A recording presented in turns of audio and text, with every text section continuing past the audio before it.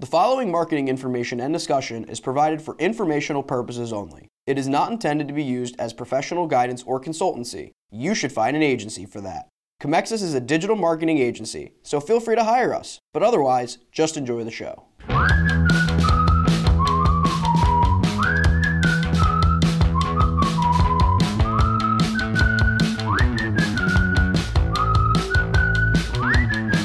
Hello everyone, welcome to The Buyer's Journey by Comexis, a discussion-based podcast on the ever-changing marketing landscape that affects how your customers and clients purchase, ultimately optimizing your marketing efforts. I'm Matthew McGroarty, the social media content producer here at Comexis. I am Len Ward, the managing partner of Comexis. And I'm Josh Lyons, the digital marketing coordinator here at Comexis. Well everyone, it is Friday, and on Fridays we talk about the advocacy stage of the buyer's journey, so that's what we're going to talk about, the advocacy stage of the buyer's journey. In particular, we're going to be focusing on Twitch and the power that influencer marketing can have, particularly for nonprofits and charities, but we'll get into that in a second.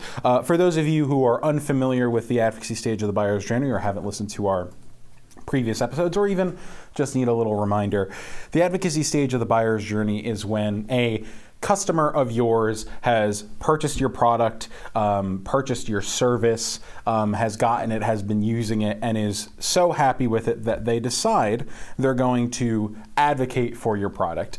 In a lot of ways, there's the phrase, you want screaming fans, so they're coming out, they're writing reviews, they're doing word of mouth things for your brand, talking to their friends, their families, their colleagues, things like that.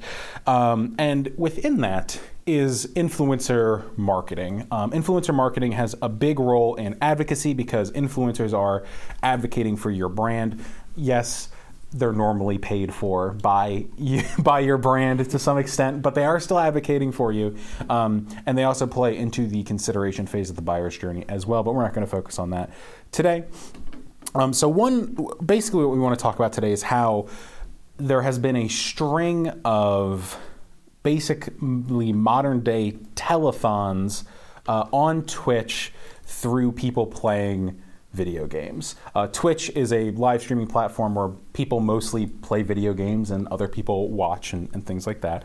And there have been, for many years in the past, and still going on, a lot of these telethon-esque things raising money for different nonprofits and charities. So the biggest one that I can think of, and one that I watch every year, twice a year actually, because they do two of them each year, is Summer Games Done Quick and Awesome Games Done Quick.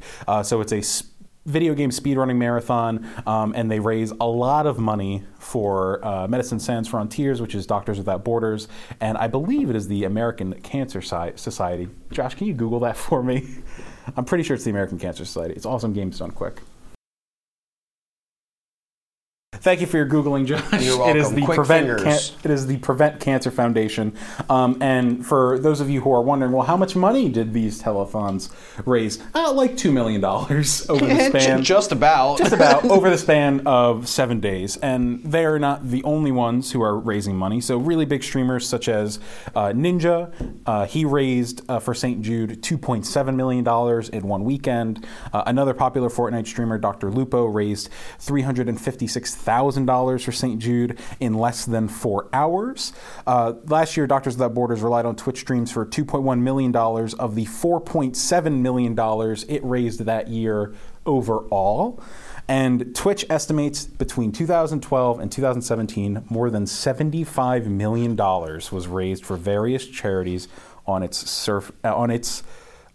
service alone. So that is...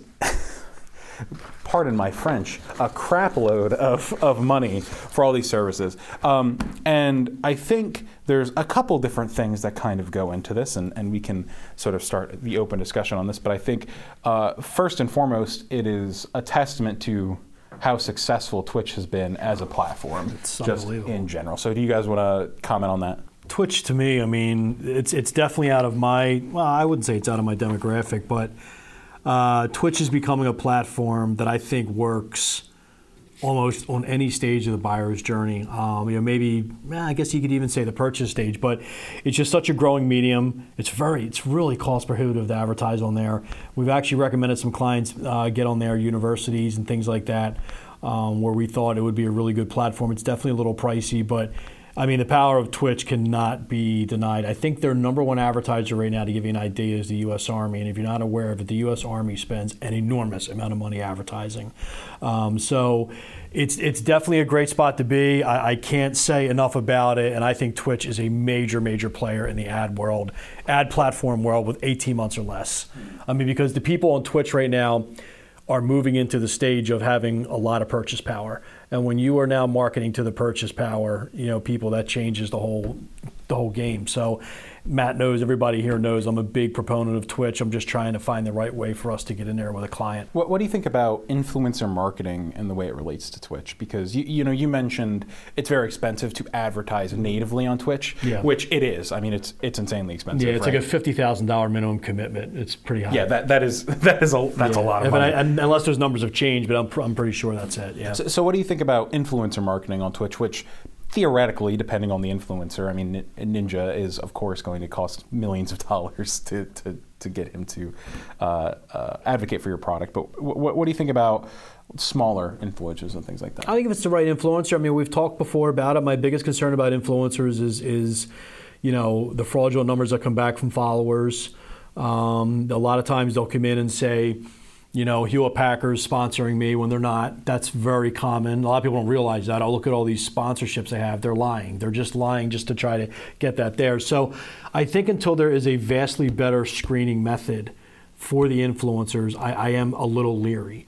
If you're a smaller company. If you're a larger company, you can roll the dice and take a shot. But I think the critical thing right now, and I mean, obviously I'm stating the obvious, but it's having people at your agency or at your company who truly watches Twitch, engages with the games that are going on there, or whatever shows they're watching on there, and to be able to identify the up and coming, people that may be the influence you want to start looking at, opposed to, kind of shooting for the guy or the girl who's just, a fortune. But I will be the first to say, at Comexis, we haven't really overly embraced the influence marketing trend.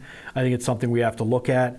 But you know me, I kind of look at that with kind of like a very skeptical eye. But again, that's not going to last. It's absolutely going to be the future of how marketing is. So yeah, and I think to your point, one of the reasons I suspect we have not, as Comexis, done a lot of influencer marketing is it's not always right for every client. Not every client's going to have a perfect influencer marketing strategy able to be done. That's just how it is, right?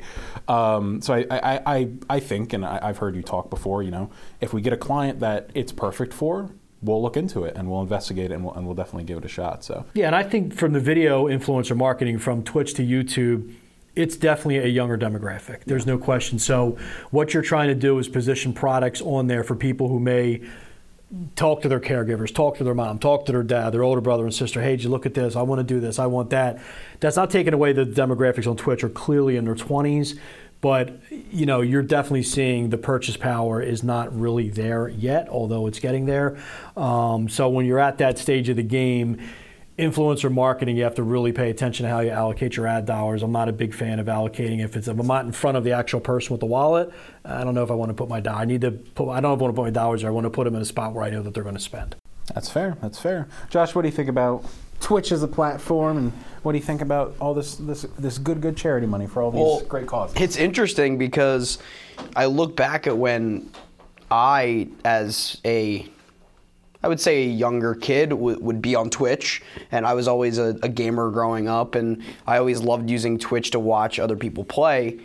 And it was something along the lines of where, we used to, when we were younger, you would sort of play video games with your friends. They would come over, you would play, because you didn't have this sort of live aspect you have now, where you can go online, join parties, do whatever, back when we were playing on the GameCube, when we didn't have that ability. But when I was on Twitch originally, so let's say like 8 years ago, I would go on Twitch because I was by myself.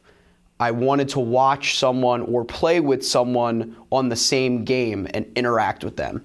And at that time, it wasn't any of these really big influencers. It was more of just like maybe some YouTubers that didn't have the ability to live stream yet on YouTube because it wasn't a thing yet. So they would post stuff on YouTube, but they would live stream on Twitch. I would go on Twitch, I would watch them, I would interact with them, I would do whatever. We now transform this 8 years later, and you have not only these influencers that are live streaming on their YouTube for their channel, but they're getting this huge following with this younger demographic, bringing it to Twitch, and then on top of what they're doing for themselves personally, financially, they're getting backed up by big companies that want to, sort of raise awareness given the boom of the video game era that we're in right now. So seeing someone like Ninja, who I watched in his early stages, watch him sort of grow, and as he grows, see people back him up, and now give him the chance to go and raise $2.7 million in a weekend for St. Jude. It's cool for me because I look back and I say, when I was that age of that demographic, I was pleased at just watching the player play their game, whether it was NHL or FIFA or any Call of Duty game that I loved growing up. But now, not only do you get the satisfaction of watching them play, but you're also giving them the satisfaction of what they're accomplishing for charity. So not only as a kid are you watching and you're excited because Ninja is playing Fortnite and he's getting wins and he's playing really well, it's exciting for you, but you're also feeling good about yourself because you're helping him for a really important cause that all resembles in the industry that you love. So it hits home for me because it was something that I loved doing as a kid, and it would be cool, as I grow to watch it, watch the gaming industry grow and watch the live streaming industry grow. It's really cool, and the fact that it's in the early stages and they're making $2.7 million, like who knows that in 5 to 10 years they're going to be making 10 to 15 million on whatever's next. Whatever next big game is out or whatever next big platform. So, well, here's your play on that. Twitch at some point will get acquired by an NBC or an ABC or CBS. Yeah. That's going to come. They already got acquired by Amazon. They don't need to get acquired by anybody. Oh yeah, true. Amazon's owned them for the last year and a half or so. I have not known that, really. Yeah. So then there you go. There you go. Done. Wow. So it's really funny. Yeah, and if you think about Jeff Bezos, his strategy makes no sense half the time. He is all over. He purchases everything. So here's the thing, though. A lot of the money that Amazon makes, this is big disclaimer. I don't have the numbers for this, but I have done some mild research on it. A lot of the money they make is through Amazon Web Services.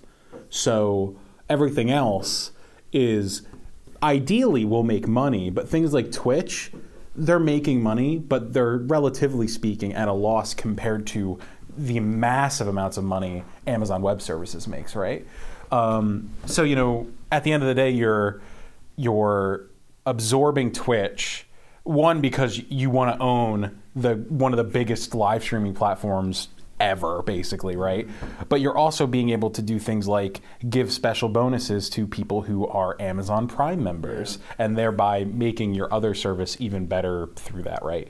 And there's all these other things in there. But yeah, Amazon's owned them for probably about a year and a half, maybe 2 years now. I did not. For some reason, that does ring a bell now that you're saying it. But, and I guess if you think of it, Jeff Bezos' entire thing is that, he has a product to market. So if he has all of the media platforms which to market him, he becomes, I guess he becomes a big dog. I think you brought up a great point there, and I just want to put a little bow on this. At the end of the day, I'm always happy. I'm somebody who goes on Twitch a lot. I'm somebody who really is invested in seeing Twitch and other live streamers and video games in general sort of succeed and do really great things. So anytime I get to see a community raise millions of dollars for fantastic causes, always puts a smile on my face, always happy to be a part of that.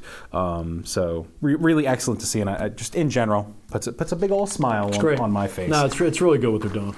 Well, thank everybody for tuning in to today's episode of The Buyer's Journey. Check us out on Comexis.com, YouTube, and anywhere you can get our podcasts. And please follow us on Twitter at @buyers_journey. Thanks for listening.